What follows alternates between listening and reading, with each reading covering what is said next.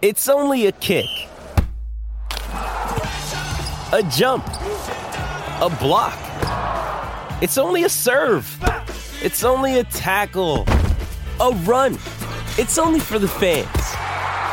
After all, it's only pressure. You got this. Adidas.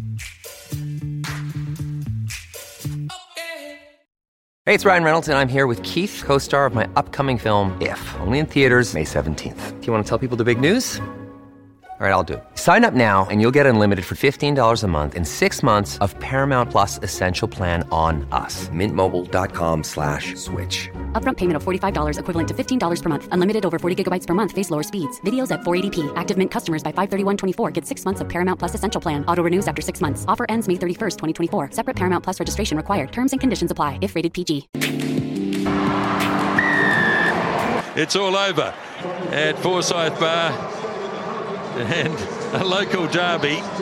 They're not sure whether to be happy or sad in the Hurricanes box, but they should be happy because they've come away with a victory by 29-14 here in Dunedin. Well, we know Nisbo would be happy because he's a Wellingtonian, so he'd be happy the Hurricanes win 29-14. Not sure Joey Wheels, as in Joey Wheeler, will be happy with that result. Happy, or just resigned to the fact that the Highlanders aren't playing great footy for most of the season so far? Yeah, probably the latter. Stephen, happy Easter, mate. Good happy to Easter, catch Joey. Up. Yeah, mate. I hope you're recovering from a chocolate-induced coma. Had nothing. Oh, really? I have. Well, you don't have a 4-year-old and an 18-month-old that have just been bouncing off the walls all weekend. Sugar-fueled highs. Do you still have that sort of that reaction to chocolate? Oh no, I have that reaction to everything, Stephen. I get excited about anything. Can you get excited about the Hurricanes, mate? It's really cool. It's really cool when you got kids our age at Easter and all the excitement. Look, the Hurricanes v Highlanders, mate. Yeah, I think probably the latter. Really, that you sort of, I guess that's the story of the Highlanders this year, mate. Is that they've had to go deep in the well in terms of their talent this year with the amount of injuries they had, but they don't have the luxury of the other New Zealand teams who have pretty deep talent pools that they can call on when they have significant injuries. So the reality is they're going to lose. More than they won against New Zealand teams, and they haven't won against the New Zealand team in the last 2 years, and there's a reason for that.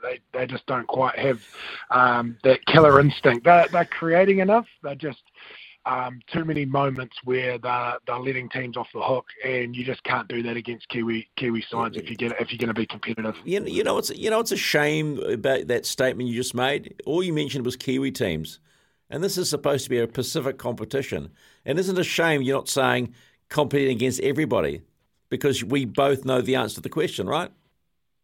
Yeah, look, I think looking at the Australian teams, obviously the Brumbies are always world class. So apart from them, you'd say that the Highlanders should beat the other Australian teams. They've obviously beaten the Drua and Moana Pacifica this season already, but the Drua. Those two teams, it'll be interesting this weekend with Moana Pacifica heading to Samoa, how they go over there, because we've seen with the Drua side, when they play in Suva, they are a whole another kettle of fish. Obviously, convincingly, not convincingly, but tipping up the 6-time champions Crusaders in their own backyard. So they're no easy beats over there, and it'll be interesting to see if Moana Pacifica are the same, mate, in Apia this weekend. You were there. You did the Highlanders game, right? I think I saw you. Yes. That Cam Roygard, lots of talk about him as a bolter for the World Cup squad. Do you see that? Oh, I see a lot of potential in Cam Roygard, and he delivered again on the weekend, and he's been delivering for the last NPC. He was obviously outstanding. Last year's Super Rugby, when he got his opportunities, he was very good as well. Jason Holland has been a fan of him for the last 2 years, and when Jason Holland speaks highly of athletes, you know that they're going to be there or thereabouts. But he is putting in some compelling performances that I'm sure are going to be turning selectors' heads. He brings a real point of difference, similar to that of, I guess, Folau Fakatava, but I think his running game alongside the speed in which he plays the game is it's a real attractive prospect for selectors. He has the ability to get to rucks, move the ball really quickly, but he doesn't overplay his hand, which he picks and chooses his times really, really nicely. And we saw that again against the Highlanders. His performance was certainly eye-catching and a huge talent. I think, obviously, we've got some amazing depth at 9 at the moment. You look at, obviously Aaron Smith is going to be our number 1 9. There's no debate about that. But the guys that back him up, I'm a huge believer, Stephen, and I think Aaron Smith brings a pace to the game and a speed to the game that makes our attack that much better. We need to carry on that. We're, in the past, I think probably 3 to 4 years, when our reserve halfbacks have come on, the game's actually hasn't lifted in tempo. It's actually probably either stayed the same or gone a little bit slower, if anything, which for us, as All Black fans, we want to see our All Blacks, and traditionally what the All Blacks have done is blown teams away in the second half. It was the last 20 minutes to go in that last quarter.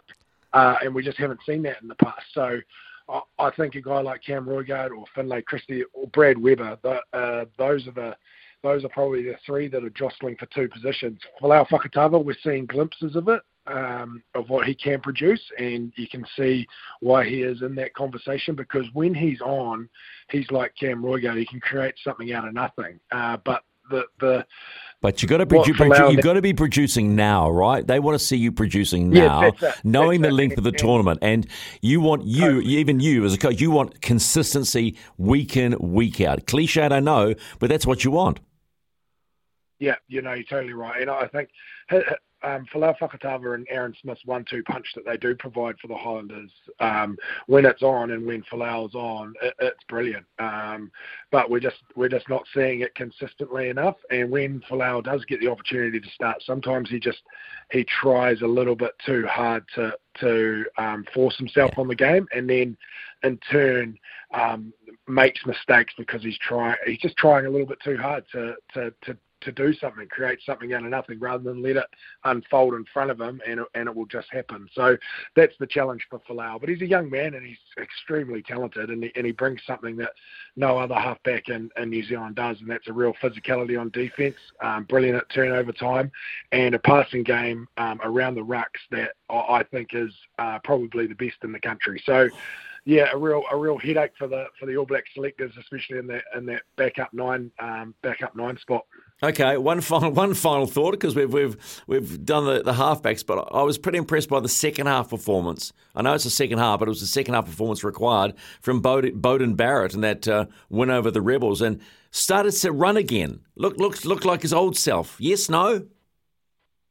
Yeah, totally. Yeah, like it's the old saying, form's temporary, class is permanent, and he exemplifies that. People have questioned in the past, and I look back to, pretty much every World Cup. The media always love speculating around senior All Blacks and their form, and you got to remember these guys have been doing this at this level for a long, long time, and sometimes they do go through form slumps like everyone, but you know that it's only going to be really, really temporary. And for Bodie, it's probably been 2 games where he hasn't been at his best. He'll be the first to admit that. His goal kicking's been off, his just uncharacteristic mistakes, handling errors, probably not being technically as sound as what we're so accustomed to. But that performance on the weekend, I think you saw in the second half, he was like, boys, jump on my back, follow me, we're on here, I'll lead us out of this. And you always knew that Blues team, they've been sort of stuttering along, I suppose, and it's like, when are they going to let the choke out and throw it into fifth and get going? Because when they're on, they are exceptional, and no more so than Bodie when he's playing flat on the line. And you're right, the triple threat come out, the chip and chase into the regather, into the grubber for Mark Talia was just vintage Beauden Barrett. So, yeah, look, again, he's an exceptional athlete who's going to play a hugely important part in this year, especially towards the pointy end of the year. So, yeah, good to see him hitting his straps, and worrying signs also for the rest of the comp that the Blues are back. We'd hope so, mate. You're a champion. Now time to go for a walk and get those chocolate eggs off, pal. I need to do more than walk. I'll give you the tip, Stephen. Thanks, Joey. Appreciate the time, pal. Happy Easter Monday. It's 8:49 here on Izzy and Kempy with breakfast. Text on the Timber Bedpost text line from Chris. He says, Aaron Smith, overrated. Got a pass, can't tackle, never gets on the ruck when he's the only player there. Don't get it.